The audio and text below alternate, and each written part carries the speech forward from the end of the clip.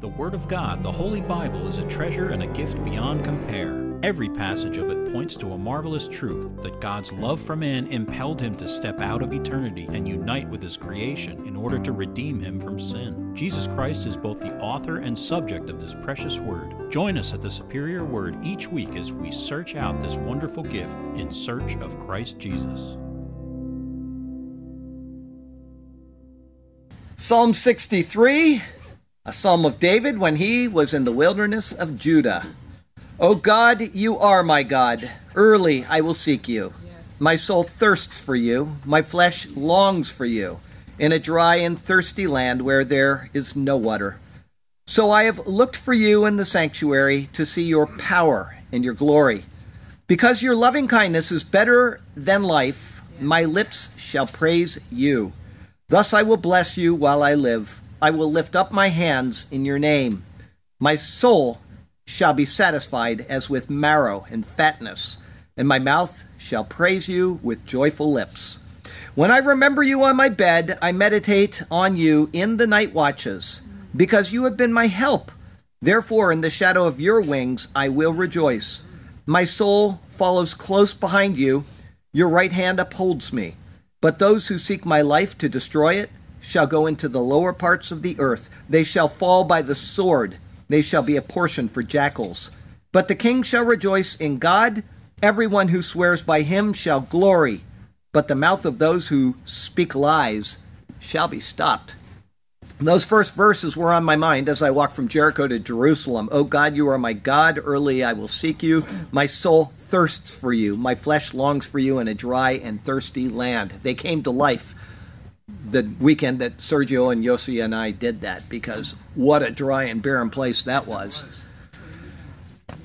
Okay, we are in Deuteronomy 23, verses 1 through 14. This is entitled Holy Conduct Before the Lord, Part 1. He who is emasculated by crushing or mutilation shall not enter the assembly of the Lord. One of illegitimate birth shall not enter the assembly of the Lord. Even to the 10th generation, none of his descendants shall enter the assembly of the Lord. An Ammonite or a Moabite shall not enter the assembly of the Lord. Even to the 10th generation, none of his descendants shall enter the assembly of the Lord forever. Because they did not meet you with bread and water on the road when you came out of Egypt, and because they hired against you Balaam the son of Beor from Pethor of Mesopotamia to curse you.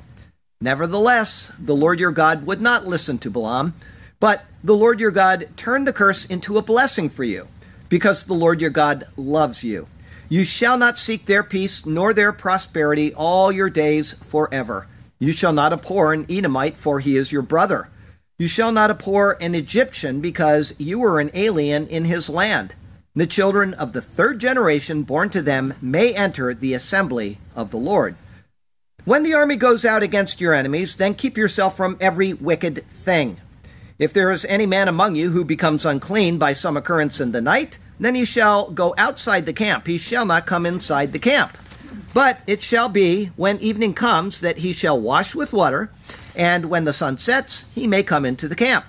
Also, you shall have a place outside the camp where you may go out, and you shall have an implement among your equipment, and when you sit down outside, you shall dig with it and turn and cover your refuse. For the Lord your God walks in the midst of your camp to deliver you and give your enemies over to you. Therefore your camp shall be holy, that he may see no unclean thing among you and turn away from you. I have, because it came in yesterday, a copy of what is near and dear to me. This is the Treatment Plant Operator Magazine, the greatest place on earth, speaking of wastewater treatment. And at the bottom, if you want to know technology deep dive, electro-osmosis dewatering, you can find out about it here. Yes, I am a certified wastewater treatment operator. I've been so for many years of my life, and you will now learn more about that. The final verses of our passage today deal with handling of human waste. It's something that I've been intimately familiar with for most of my life. In high school, Dad got me into a job at the local wastewater treatment plant. I could go on all day, every day for months telling you stories about my adventures there. But that wasn't enough for me. So when I came back from the military, I got back into the field for some years. Then I left it to go mine gold in Alaska. When I got back from that, I did a few other things, and then, yes, I got back into handling wastewater for several more years. I could go on and on about it. The stories would probably never get tiring, too. It's a great field to be in. At least the work to me is exciting and it is challenging. And it is one of those things that is actually doing a huge service for society in many ways, for the environment and for the health and well-being of people worldwide. Eventually, I left that to take up preaching, but I still have to take care of such things on a smaller level 6 days a week. Yes, I clean public bathrooms at a mall that I take care of. I can absolutely assure you that that is 10,000 times worse than working at a wastewater plant, maybe 1,000,000. No wonder the passage today says what it says. When things aren't properly taken care of in this regard, my morning job is as distasteful as anything that you could imagine. The one word I can use to really catch the scent, pun intended, for what I have to deal with is unholy. Hence, the Lord told the Israelites that their war camps were to be holy. It is that simple. It is as obvious as the nose on a person's face, and as obvious to the nose on a person's face as well, exactly why we are to take care of our business properly. Our text verse comes from Ephesians chapter 4. But you have not so learned Christ, if indeed you have heard him and have been taught by him as the truth is in Jesus, that you put off concerning your former conduct the old man which grows corrupt according to its deceitful lusts, and be renewed in the spirit of your mind, and that you put on the new man which was created according to God in true righteousness and holiness. If I can give one general theme for all of Deuteronomy, it would be in accord with the title of the sermon, Holy Conduct Before the Lord. Obviously, each section is a quite bit different, but that is a good main theme for it. Some of it deals with conduct towards others, some of it personal conduct concerning hygiene, and so on. But one thing we need to do is to not get carried away in our analyses of Scripture so much that we make the word say something that is wholly unintended. It is a big and not uncommon problem, though. One of the sites that I quite often use is Abarim Publications. They have the best analyses of the meaning of names in Scripture to be found anywhere. And some of their Bible commentaries are very insightful. But their commentary on verses 12 and 13 of our passage today is so out of line with the intent of what is being said that I'm actually embarrassed to recommend them lest someone read it and get misdirected down such an odd avenue. Once we start doing what they did there, from that point on, we can make anything in the Bible say anything that we want. This is not responsible theology. We need to stick closely to what the text actually says and then consider any typological analogies based solely on how the words are fulfilled through the work of Jesus Christ or how they apply to believers based on the work of Christ. I just thought that I would say that about Abarim because I want people to be careful and not just accept what they read or hear because it sounds enlightening or insightful. I love their site. I enjoy some of their biblical analyses, but everything has to be carefully considered and not just taken at face value. You should even do this with the sermons at the Superior Word. Make sure what you are taking in is in accord with the Word. And guess what? The only way to do that is to yes, know the Word.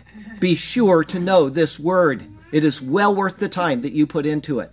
Great things are to be found in his superior word. And so let us turn to that precious word once again. And may God speak to us through his word today, and may his glorious name ever be praised. I've got two thoughts for you today. The first is the assembly of the Lord. It's verses 1 through 8. Verse 1, he who is emasculated by crushing or mutilation shall not enter the assembly of the Lord. The variations in the translation of this verse are incredible. Most are paraphrases to help explain the obvious intent of what is being conveyed. The Hebrew reads, Lo yavo patsua daka ukerut shafcha bikhal Yehovah. No shall enter wounded, crushing and cutting, male organ in assembly Yehovah. The first words, no shall enter, are obviously tied to the last words, in assembly Yehovah. The intervening words explain who is being described. Exactly what it means to enter the assembly, however, is debated. Adam Clarke may be right when he says the following: if by entering the congregation be meant the bearing a civil office among the people, such as magistrate, judge, and so on, then the reason of the law is very plain. No man with any such personal defect as might render him contemptible in the sight of others should bear rule among the people, lest the contempt felt for his personal defects might be transferred to his important office, and thus his authority be disregarded. Whether correct or whether it extends to something even more general, the matter was understood clearly by the people. The word kahal, or assembly, is not the same as edah, or congregation. Therefore, it may be that such a person could be a part of the congregation, but not entitled to the benefits of the assembly. That seems likely based on the coming verses. In this verse are three new and very rare words: patsah. It is a verb meaning to bruise or to wound. It comes from a root signifying to split. It will be seen only 3 times. Dakah. It is a noun signifying a crushing from the verb dakah, meaning to crush. This is the only time that it is used in the Bible. And the third word is shofcha. It is a noun that speaks of the male organ, coming from shafak, meaning to pour out, as in wine or blood. It is also found only here in the Bible.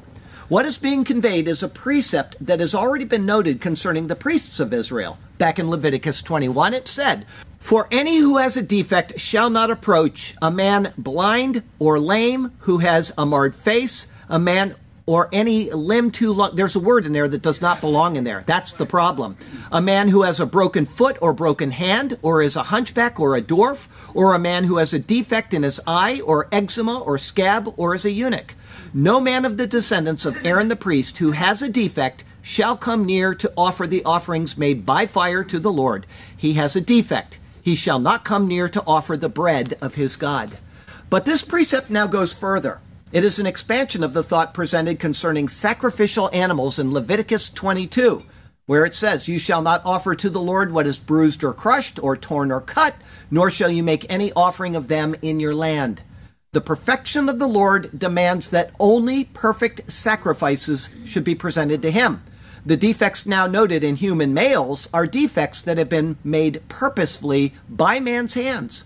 If such sacrificial animals were unacceptable as offerings, how much more should those who are his people, who bring forward their offerings, be perfect in their physical being? In this, it is seen that perfection is demanded when coming before God. This has already been seen innumerable times in Leviticus. Anyone who was unclean for a host of reasons could not come before the Lord. Some instances of uncleanness, like leprosy, kept them away from him permanently. Some, such as an issue in the night, kept them away from him until evening. But the idea being conveyed is perfection. Only perfection can come into the presence of the Lord. Thus, being included in the assembly of the Lord meant to be considered a member of the Israelite society with all of its rights, privileges, and responsibilities. It is seen later that eunuchs served kings in Israel, but they were not a part of Israel. One of them, Ebed-Melech, the Ethiopian eunuch, received a special blessing from the Lord in Jeremiah 39. Here's what it says. "Go and speak to Ebed-Melech, the Ethiopian, saying, 'Thus says the Lord of hosts, the God of Israel, Behold, I will bring my words upon this city for adversity and not for good, and they shall be performed in that day before you. But I will deliver you in that day, says the Lord, and you shall not be given into the hand of the men of whom you are afraid. For I will surely deliver you, and you shall not fall by the sword, but your life shall be as a prize to you, because you have put your trust in me, says the Lord." In Acts 8, a eunuch came to Jerusalem to worship, but he was not considered a member of the assembly of Israel. Only those considered as acceptable could be a member of the society, and those who were members of the society still had to be acceptable at any given time to make their offerings to the Lord. Again, the idea is that nothing imperfect can come before the Lord. If you've got thoughts going on in your mind right now about how you are imperfect, we'll talk about that in a while. In Israel, this was all typology. Like the animal sacrifices that were actually ineffectual, which is found in Hebrews 10:4, the people of Israel were actually imperfect as well. What they did and the way they were set apart was only anticipatory of something greater. This is perfectly evident from the words of Isaiah.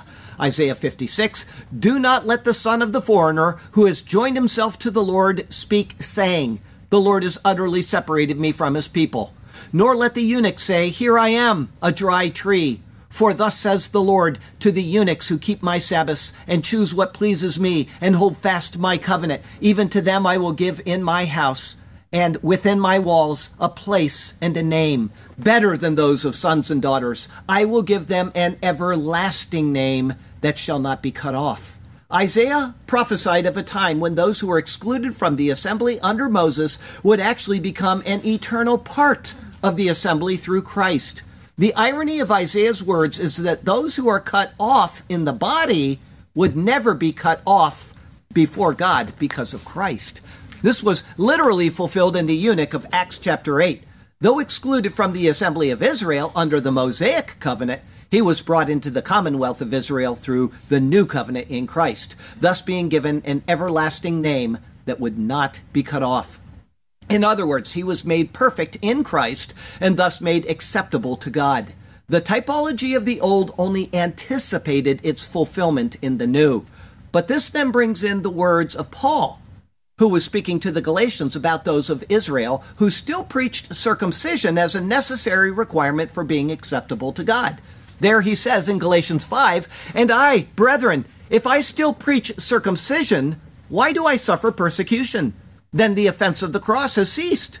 I could wish that those who trouble you would even cut themselves off. What Paul is referring to when he says cut themselves off is a step beyond what was mandated for Israel under the law. His words turn on the idea of circumcision. He is showing the utterly ludicrous nature of being circumcised in order to please God over and above what Christ has already done. And so he basically says, gee, if you can make God happy by being circumcised, then just keep on cutting. Maybe he will be more pleased with additional mutilation of the flesh.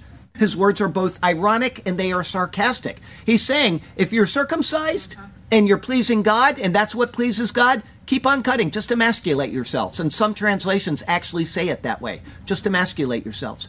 He's showing how pointless it is to try to please God apart from what Christ has done. If these Judaizers wanted to live out their lives under the Mosaic covenant, they would find that they were as unpleasing to God as if they had emasculated themselves. They were still living out the typology and not entering into that which the typology anticipated. They had missed the significance of what Christ had done. In him, we are perfected regardless of the condition of our physical bodies. So if you know somebody that's born with a physical ailment or a missing limb or something, and they say, well, how can I be acceptable before God? How can you not be acceptable before God when you are in Christ? It's impossible because Christ covers all of it. If entering the presence of the Lord means we must be perfect, and if the Mosaic law can make nothing perfect, then no person could ever enter into the presence of God. But in Christ we are made perfect once and forever. This is stated explicitly in the book of Hebrews, chapter 7. For on the one hand, there is an annulling of the former commandment because of its weakness and unprofitableness. For the law made nothing perfect. On the other hand, there is the bringing in of a better hope through which we draw near to God. Verse 2. One of illegitimate birth shall not enter the assembly of the Lord. Lo yavo mamzer bikal Yehovah. No shall enter illegitimate into assembly Yehovah.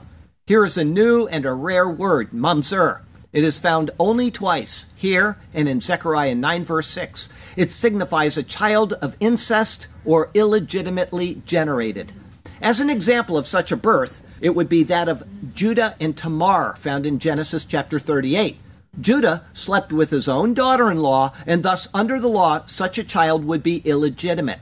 Though that happened before the time of the law, it still could be said to apply to the line of Judah that issued from that union, at least for a certain period of time. That is because, verse 2 continues, even to the 10th generation, none of his descendants shall enter the assembly of the Lord.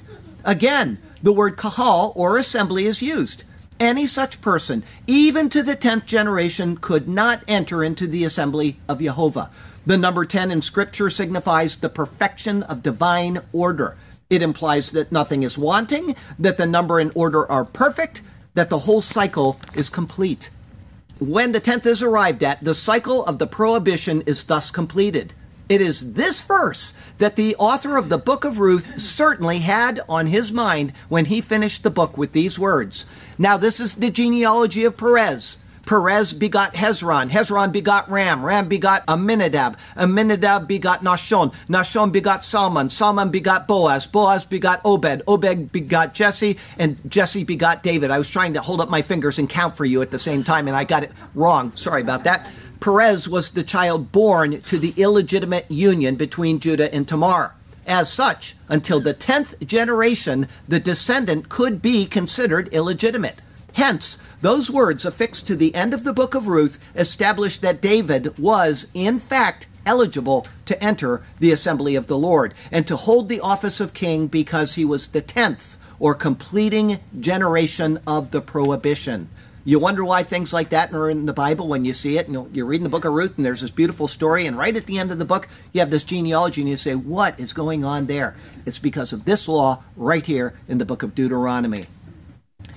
However, it is clear that his ancestors, David's, were accepted as members of the congregation of Israel, and so there is seen to be a difference between the Edah, or congregation, and the Kahal, or assembly.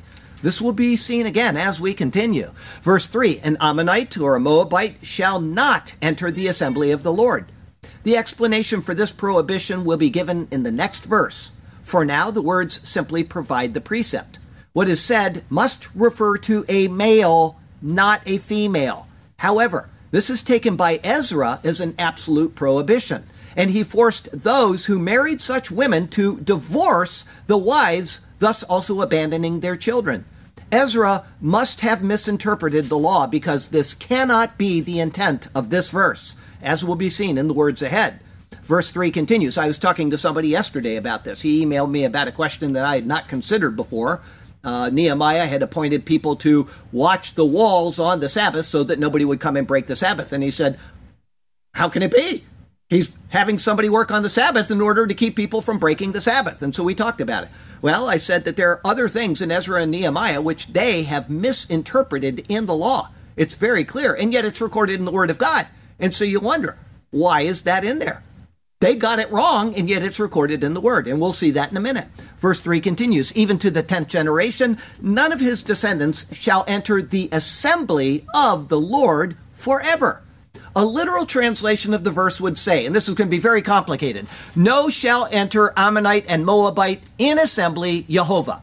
Also, generation 10th, no shall enter to theirs in assembly Jehovah until vanishing point. Okay? The question is, does until vanishing point, or forever as it's translated in this Bible, interpret the words 10th generation, or does it simply mean that the precept of not entering to the 10th generation is to be adhered to forever? The answer must be the latter. In other words, 10th generation is not, as some scholars claim, being used synonymously with the word forever. Rather, the term forever is speaking of the fact that this precept is to be adhered to forever. As long as the law of Moses is instituted, this must be. Once the law of Moses is over, then it doesn't apply anymore. But the word vanishing point is the word olam in Hebrew. It simply means whatever point something ends, and it may be a point that we don't know at this time, the vanishing point. The law has a vanishing point. It's not going to go on forever. Everybody understand that? Just so you understand what I'm trying to say.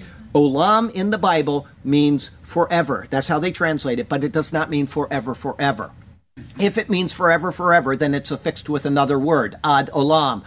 Forever and ever is how it's translated. So when you see the word forever in the Bible, this is just a quick stop the sermon and educate you. It doesn't always mean literally forever, okay? All right, wanted you to understand that. First, the reason this must apply only to males is because David's great-grandmother was Ruth, a Moabitess, and yet David was a member of the assembly of the Lord. You see how Nehemiah and Ezra got it wrong, because if they had thought through King David, they would have said, oh, This isn't correct. Likewise, his grandson through Solomon, Rehoboam, was the son of Naamah and Ammonitis. Therefore, it cannot be that this applied to the descendants of females from these people groups who married into the assembly of Israel. And further, the word kahal, or assembly, must be specifically different than edah, or congregation. This is because listed among David's mighty men in 1 Chronicles 11 are Zelek the Ammonite, that's 1 Chronicles 11:39, and Ithma the Moabite, which is 1 Chronicles 11:46. To be reckoned as members of his chief fighting men, they surely had to be members of the congregation, even if they were not members of the assembly. Okay, you see how important a single word is? Because in the King James Version, you'll often find this word translated both ways. Edah, they'll translate it assembly and congregation. And kahal, they'll do the same thing. And it gives you a false understanding of what is being portrayed in Scripture. It's very important to get these points right, because if you get them wrong, all of a sudden your theology starts getting off on a bad tangent. Therefore, Ezra and Nehemiah, though having good intentions, misunderstood the intent of Moses' words now. Nehemiah clearly equates the words to the 10th generation with forever when he misquotes Moses. Nehemiah 13:1. On that day they read from the book of Moses in the hearing of the people, and in it was found written that no Ammonite or Moabite should ever come into the assembly of God. It's a misreading recorded right in Scripture. For now, Moses next explains why the precept is mandated. Verse 4, because they did not meet you with bread and water on the road when you came out of Egypt. Rather than when, it reads, in your coming out from Egypt. The Exodus happened almost 40 years before this event that is recorded.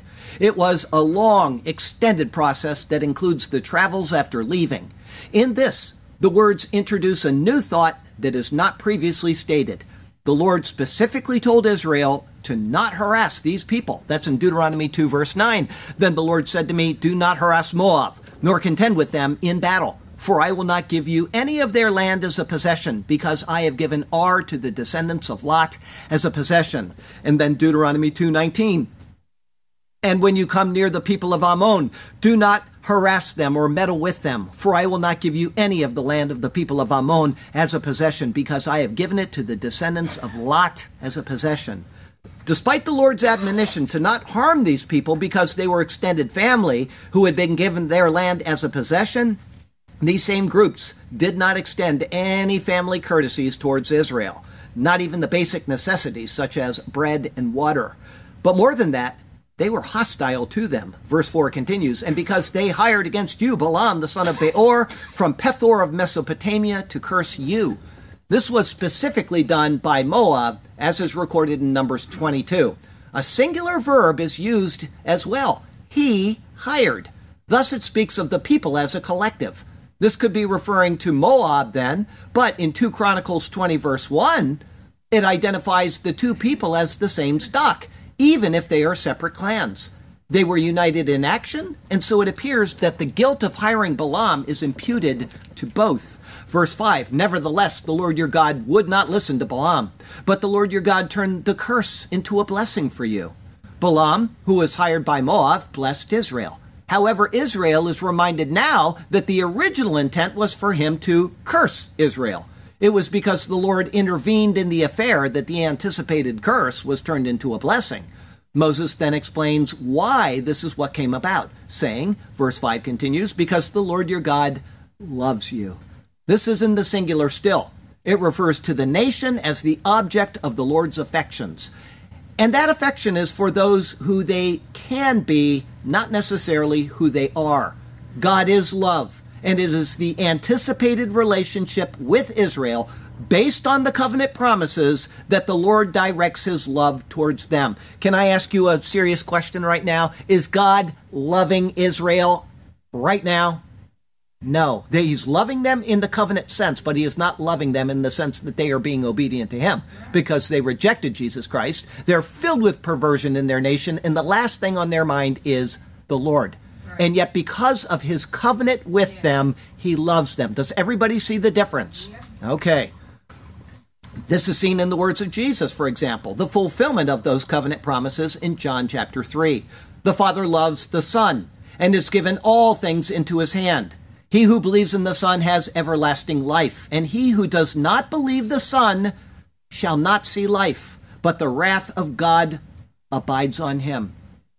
Think of Israel. Think of anybody that's not saved. It doesn't matter. But there is a difference between Israel and the rest of the world. God covenanted with them, so he loves them for who they can be in a right covenant relationship with him. That's the theme of the whole Old Testament, and it's the theme of the New Testament, such as in Romans 9 through 11, which replacement scholars completely get wrong. Okay? The Ammonites and the Moabites were not a part of these covenant promises. As such, the Lord acted for Israel. But of this same Israel, most have rejected Christ. In this, God's wrath remains on them. Thus, the love spoken of here is one of covenant love, and it pertains to those who are faithful toward him in that covenant standing. For Ammon and Moab, this was not true. Thus, verse 6, you shall not seek their peace nor their prosperity all your days forever. The words are to Israel in the singular, meaning the nation as a whole. The aims and goals of Israel were not the same as the aims and goals of the nations, nor would they ever fully see eye to eye. And because of this, they were not to unite as nations would in alliances and the like. Does this prohibition extend to individual relationships as well?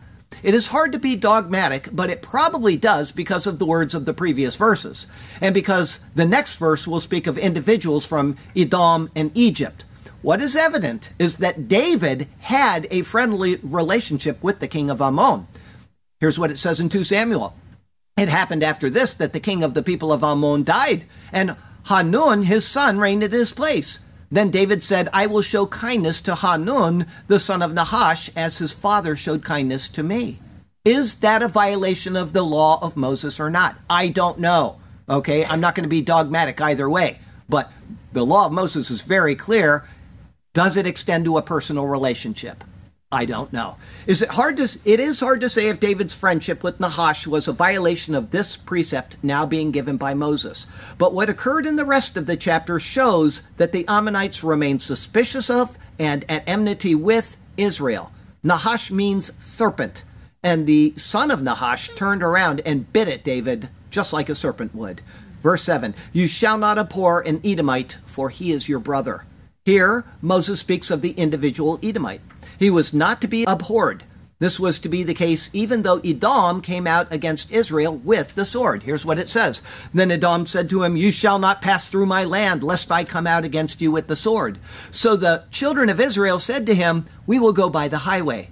And if I or my livestock drink any of your water, then I will pay for it. Let me only pass through on foot, nothing more. Then he said, you shall not pass through. So Edom came out against them with many men and with a strong hand. Thus Edom refused to give Israel passage through his territory. So Israel turned away from him. That's from Numbers chapter 20. Despite their conduct, Moses gives the explicit reason for why they were to not abhor an Edomite, saying emphatically, Ki achicha hu, for your brother he. Edom was the brother of Israel. Therefore, the Edomite was to be treated as a brother as well. Likewise, verse 7 continues, you shall not abhor an Egyptian. Egypt afflicted Israel, and Egypt attempted to destroy Israel. And yet, like the Edomite, the Egyptian was not to be abhorred. And again, Moses explicitly states why it was to be so. Verse 7 going on, because you are an alien in his land. The people of Egypt had provided a home, land, and sustenance for over 200 years. When Israel left the land, the Egyptians that they knew gave them many parting gifts. Israel was a stranger nation in their land, and yet they were cared for. Therefore, kindness was to be shown in turn to the individual Egyptian as well. Verse 8, the children of the third generation born to them may enter the assembly of the Lord. The Hebrew says sons rather than children. In only 3 generations instead of 10 for Ammon and Moab, the sons of an Edomite or an Egyptian could enter the assembly of the Lord. What can be seen here is a practical lesson that has already been seen in other examples. First, Edom can be considered near of kin, whereas Ammon and Moab, though related, were not. Secondly, Ammon and Moab had intended to curse Israel without ever having any direct relations with them. Edom could be seen as a near of kin, and thus in a special kinsman relationship with Israel. Egypt, despite having afflicted Israel as a master to a bondservant, was also kind to him as well. The bonds between these two and Israel were stronger and more enduring than those of Ammon and Moab. Thus, the lesson of forgetting the lesser matters and uniting on the greater and more enduring matters is being taught to Israel in these directives now. Holiness before the Lord, to this we have been called. We are to always walk carefully in his ways. Let not our momentum diminish or get stalled. Let us press forward for all of our days. May it be so to the honor of the Lord our God. May it be so that we live in holiness. May it be so every step that we trod. Onward toward the final prize, may we continue to press. He is our God, and to him we must be true. He is our Lord, our glorious Lord Jesus. Let us act in holiness in everything we do, and in this, his smiling countenance will radiate on us. Our second thought today, your camp shall be holy. It's verses 9 through 14. Verse 9, when the army goes out against your enemies, then keep yourself from every wicked thing. For consistency, the word army in this clause should be translated as camp. The same word, machaneh, is used twice in the next verse, both times translated as camp.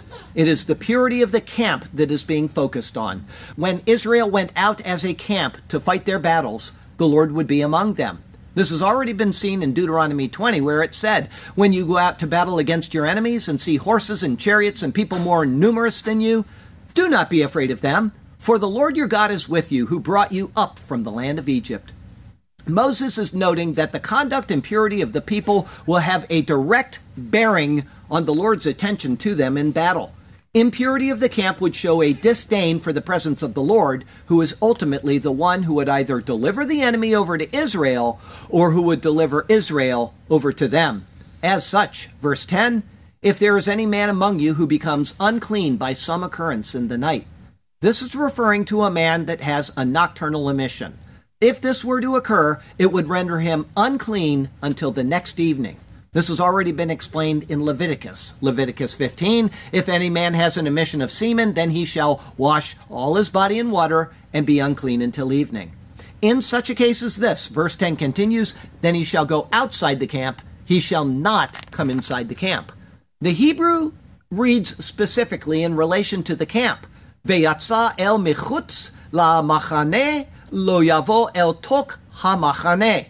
And he shall go unto, from outside to the camp, no shall he come unto midst the camp. The purity of the camp is to be maintained. He is defiled, and he must separate himself from the camp, which is considered holy.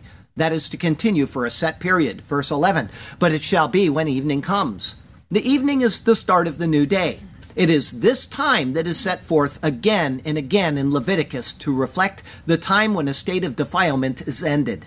However, this is the only time in Deuteronomy that the term is used in this way, and as such, it is right to re-explain the meaning. As biblical days go from evening until evening, it indicates that the state of defilement lasts until the starting of the new day. Only when the old is passed away can the new come in. The evening then looks forward to the work of Jesus Christ. He died in the afternoon and was buried as the evening approached. With his death and burial, all defilement of man was washed away. This is seen in Matthew 27.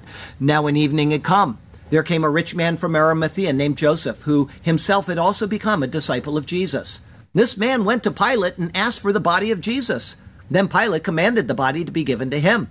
When Joseph had taken the body, he wrapped it in a clean linen cloth and laid it in his new tomb, which he had hewn out of the rock. And he rolled a large stone against the door of the tomb and departed. And Mary Magdalene was there, and the other Mary, sitting opposite the tomb. Verse 11 continues, that he shall wash with water. Yirchatz b'mayim, he shall wash in the water. He is defiled, it is evening, and he is now being purified. This typologically looks to the cleansing of Christ, as is seen in Hebrews 10. Therefore, brethren, having boldness to enter the holiest by the blood of Jesus, by a new and living way, which he consecrated for us, through the veil, that is his flesh, And having a high priest over the house of God, let us draw near with a true heart in full assurance of faith, having our hearts sprinkled from an evil conscience and our bodies washed with pure water. Everything in the old only anticipates the fulfillment of it in the new. Christ died, he entered the most holy place, and we enter into his death and burial. In this, our spiritual bodies are washed clean. What Israel did in the fleshly body, we participate in through Christ in a spiritual sense. Verse 11 continues, and when the sun sets, he may come into the camp. The thing about this prohibition is that it doesn't matter if it happens just at sundown, we'll say 7:20 p.m., or 5 minutes before the guy wakes up at 5:50 a.m. The state of uncleanliness only lasts until the evening. Therefore, it cannot be that the emission is unclean, but that it is typical of something else that is unclean. So, what is it concerning an emission of semen that so renders a person unclean? As we saw in Leviticus, this precept is actually understood by many religions. It was considered so in ancient Egypt. It is so in Islam. Babylonians, Hindus, and others consider such an emission unclean. Judaism to this day follows the precept in a cultural sense, especially those who piecemeal adhere to the law. Other religions as well understand this. It is something ingrained in the religious psyche, but it is not something that Christians consider defiling. The reason it is so is because the precept anticipates Jesus Christ. The Bible implicitly teaches that the seed of man is how sin travels to the next generation of humans. As all people, male and female alike, are born of man's seed, all thus inherit Adam's sin through the male's emission. Religions around the world intuitively know that there is inherited sin, even if they don't understand why it is so. It is the reason why circumcision was given to Abraham. In cutting the male member, it pictured cutting the transfer of sin in humanity. The Lord even called circumcision a sign. But a sign is something that anticipates something else. That which circumcision anticipates is Christ. Christ came born of a woman, but with no human father. Thus he cut the line of sin because no human seed bearing sin from a father was transmitted to him. The picture is fulfilled. The requirement in the law is ended. We are cleansed when we come to Christ's perfection and his sacrifice, pictured by the coming of the new day at evening. For the Israelite in the camp of the Lord, after washing, he remained unclean until evening. When the sun set, he could then re-enter the camp. This was merely a ceremonial defilement of the conscience that typologically anticipated Christ. Now in him, our consciences are cleansed. We are free from the consciousness of sin because we are freed from all sin through the work of Jesus Christ. Thank God for Jesus Christ. Verse 12, also, you shall have a place outside the camp where you may go out. The Hebrew of this and the next verse is very obscure. Here it reads, Veyad tiyeh lecha michutz lamachane veyatsa shama chutz. And hand shall have to you from outside to the camp, and you go there outside. The word hand certainly is indicating a direction or a location. In other words, if someone needs to go, he will ask the sentry of the camp, hey buddy, where do I go? The response is with the hand, over there. Thus, most translations say place or station. In other words, it means a latrine. Verse 13, and you shall have an implement among your equipment. Veyated tiyeh lecha al azenecha. And peg shall have to you upon your ear. That doesn't make much sense, does it?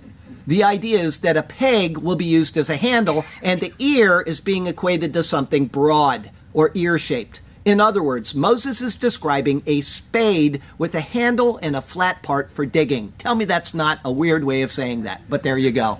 Verse 13 continues, and when you sit down outside, Vehaya bishivtecha chutz, and it shall be in your sitting outside. In other words, it is repeating the thought that one is to sit, meaning you know what, outside. The repetition is to ensure that the outside is where this is to occur. The lowest soldier to the highest chief were all to go to the designated place and do their sitting out there. Verse 13 continues, You shall dig with it and turn and cover your refuse. Vechafarta ba veshavta et seatecha. And you shall dig with it and turn and cover the coming out. The wording, though a bit annoying to us from a literal translation, has an obvious meaning. You are to take your spade, dig a hole, and then cover what just came out. In this is another rare word, tse'ah. It signifies outcomings. It is found only here and in Ezekiel chapter 4, a very important passage. Well, they all are, but Ezekiel 4 really gives you some prophetic stuff. And you shall eat it as barley cakes and bake it using fuel of human waste in their sight. Just a couple verses later, we read this. So I said, Ah, Lord God, indeed, I have never defiled myself from my youth till now. I have never eaten what died of itself or was torn by beasts, nor has abominable flesh ever come into my mouth.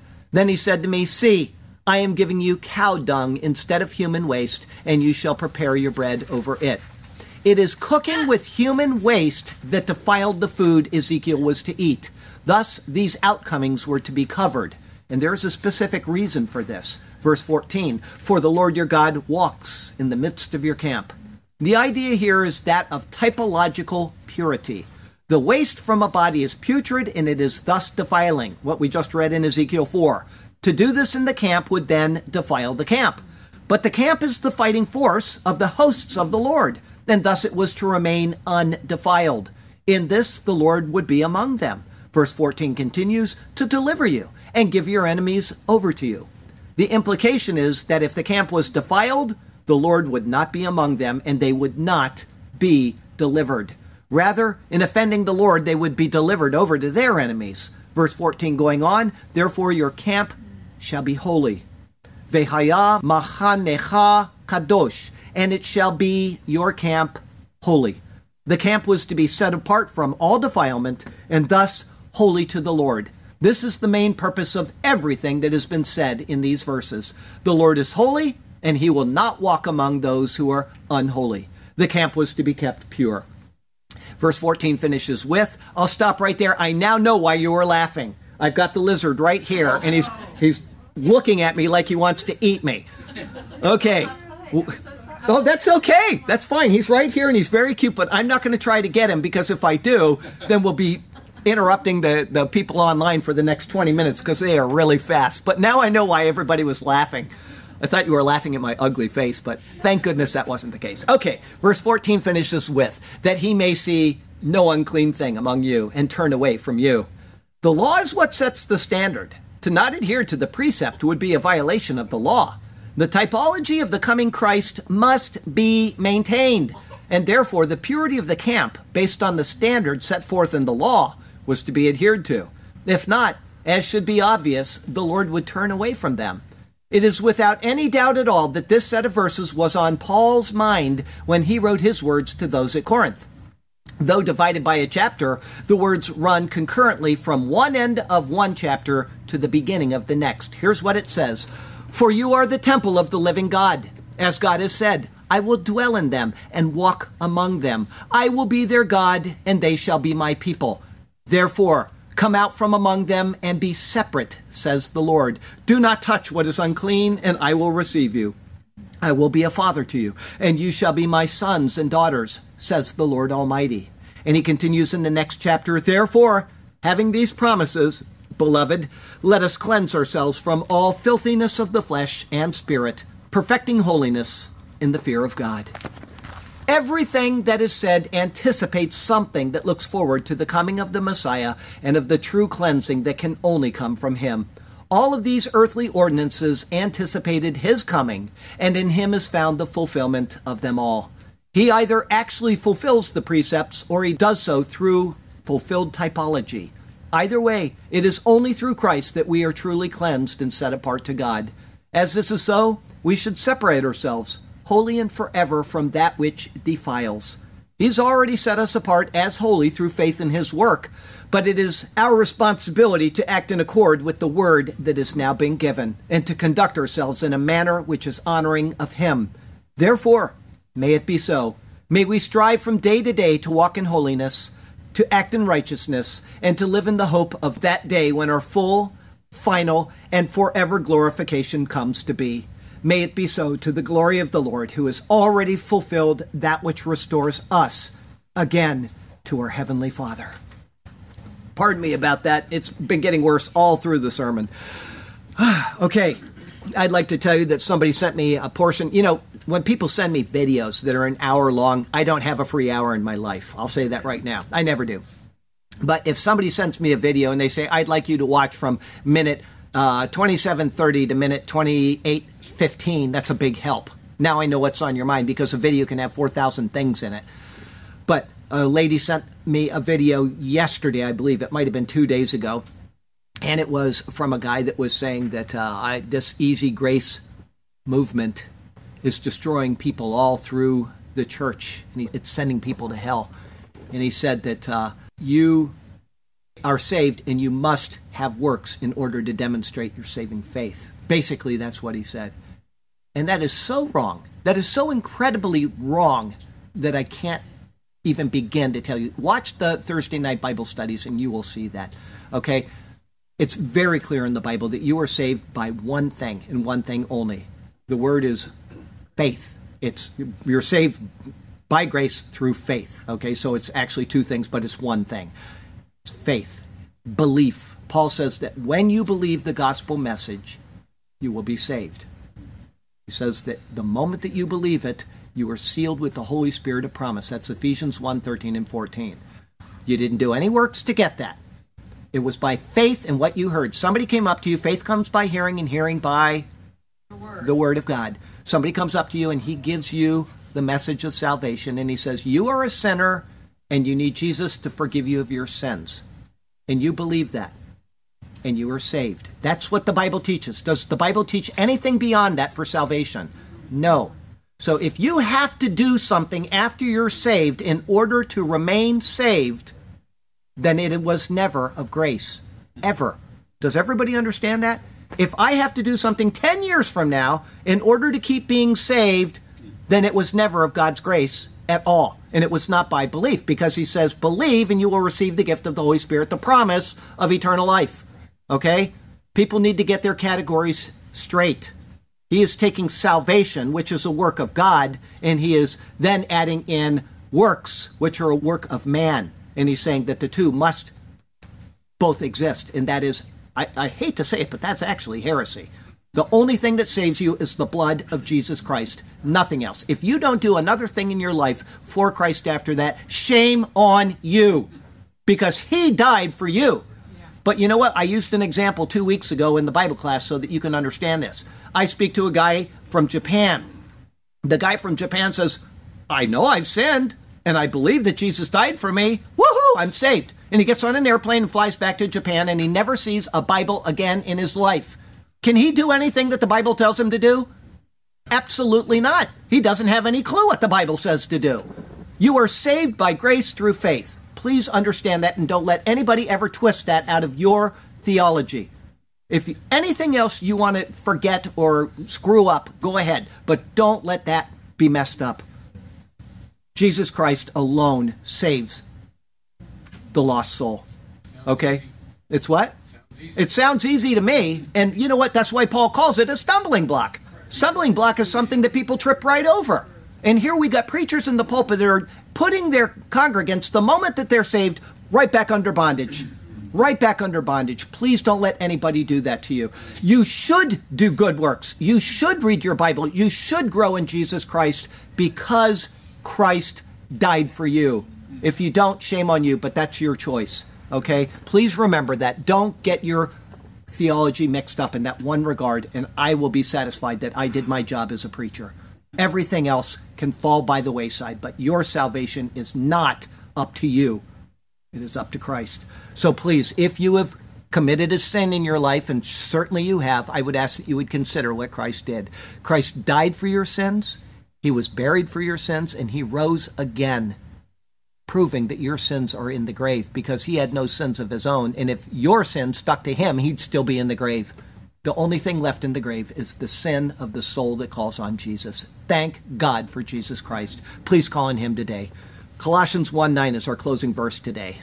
For this reason we also, since the day we heard it, do not cease to pray for you, and to ask that you may be filled with the knowledge of his will in all wisdom and spiritual understanding, that you may walk worthy of the Lord, fully pleasing him, being fruitful in every good work, and increasing in the knowledge of God, strengthened with all might, according to his glorious power, for all patience and long-suffering with joy. Could a guy that was saved and never heard another word of the Bible do one of the things that I just read you? He could not do one of them, except be filled with all joy. But other than that, he would have no idea that it is a requirement of the Bible because he wasn't instructed. That's why we are to disciple after getting people saved. It finishes with giving thanks to the Father who has qualified us to be partakers of the inheritance of the saints in the light. You're saved. Act like it. You're saved. Learn what to do with your salvation. You're saved. Tell other people about Jesus. Get them saved and then get them discipled so that they can also be productive members of Christ. Please. Next week. Does anybody here disagree with what I just said? Okay, I hope not. Because, well, I tell you to leave. No, I wouldn't. Anyway. Salvation is its own issue. Works is its own issue. Don't confuse the two. Next week is Deuteronomy 23, 15 through 25. No way you will be bored. It is true. It's entitled Holy Conduct Before the Lord. Part 2. That'll be our 68th Deuteronomy sermon. Thank you, Jay. The Lord has you exactly where he wants you. Did I tell you before? Maybe I've said this before. I may not have, but when I'm practicing my sermon and I get down to that part, I always act like I'm you and I say it real loud. Hideko must think I'm insane. The Lord has you exactly where he wants you. He has a good plan and a purpose for you. But he also has expectations of you as he prepares you for entrance into his land of promise. And so follow him and trust him, and he will do marvelous things for you and through you. Okay? I got a question for you. If my voice will last for another 10 minutes, I'm going to be very happy. This happened 2 weeks ago, too, didn't it? Okay. We're on the subject. I began the sermon with it. I'm going to end with it. Mention another time where someone is explicitly said to do the number 2 in Scripture. What? You heard me. Instructed to do it? No. Where it is explicitly said that he did the number 2. Saul in the cave. You can take this out and fly it around, okay? He got it first. What's that? 2 Samuel. 2 Samuel what? Yeah, well, I just wanted to know the example. That's all. Okay? There you go. It's the only thing I could think up to fit in with the sermon. I mean, a little crass, but... Okay, here we go. Holy conduct before the Lord, part 1. He who is emasculated by crushing or mutilation shall not enter the assembly of the Lord. This is to be a holy nation. One of illegitimate birth shall not enter the assembly of the Lord, even to the 10th generation. None of his descendants shall enter the assembly of the Lord. This is to be a holy nation. An Ammonite or a Moabite shall not enter the assembly of the Lord, even to the 10th generation. None of his descendants shall enter the assembly of the Lord forever. This is to be a holy nation. Because they did not meet you with bread and water on the road when you came out of Egypt, so they did not do. And because they hired against you Balaam, the son of Beor, from Pethor of Mesopotamia, to curse you. Nevertheless, the Lord your God would not listen to Balaam, but the Lord your God turned, because he is faithful and true, the curse into a blessing for you, because the Lord your God loves you. You shall not seek their peace nor their prosperity all your days forever. So shall it be. You shall not abhor an Edomite, for he is your brother. You shall not abhor an Egyptian, because you are an alien in his land. The children of the 3rd generation born to them may enter the assembly of the Lord, so now you fully understand. When the army goes out against your enemies for fighting, then keep yourself from every wicked thing. If there is any man among you who becomes unclean by some occurrence in the night, then he shall go outside the camp. He shall not come inside the camp, as is just and right. But it shall be when evening comes, that he shall wash with water until all watered up and damp. And when the sun sets, he may come into the camp. And you shall have a place outside the camp where you may go out. And you shall have an implement among your equipment, so I say. And when you sit down outside, you shall dig with it, and turn and cover your refuse, so to you I relay. For the Lord your God walks in the midst of your camp to deliver you and give your enemies over to you, as he promised to do. Therefore your camp shall be holy, that he may see no unclean thing among you and turn away from you. Lord God, turn our hearts to be obedient to your word. Give us wisdom to be ever faithful to you. May we carefully heed each thing we have heard. Yes, Lord God, may our hearts be faithful and true. And we shall be content and satisfied in you alone. We will follow you as we sing our songs of praise. Hallelujah to you, to us your path you have shown. Hallelujah. We shall sing to you for all of our days. Hallelujah and amen. Heavenly Father, we do thank you for this passage, even though it's got some very difficult things for us as humans to face and to consider. It is part of your word, and it's right that we go through it carefully. And we thank you that we have the sure hope of entering your presence undefiled because of Christ. There's nothing that will keep a person out, no deformity, no limitation that we have in our bodies or in our minds, and we thank you for that because we all feel that burden at some time or another. Lord, I'm just not worthy of you, and we are not, and yet through grace you have come down to us. Thank you for Jesus Christ who has done this. Thank you for our Lord Jesus Christ, and it's in his name we pray. Amen.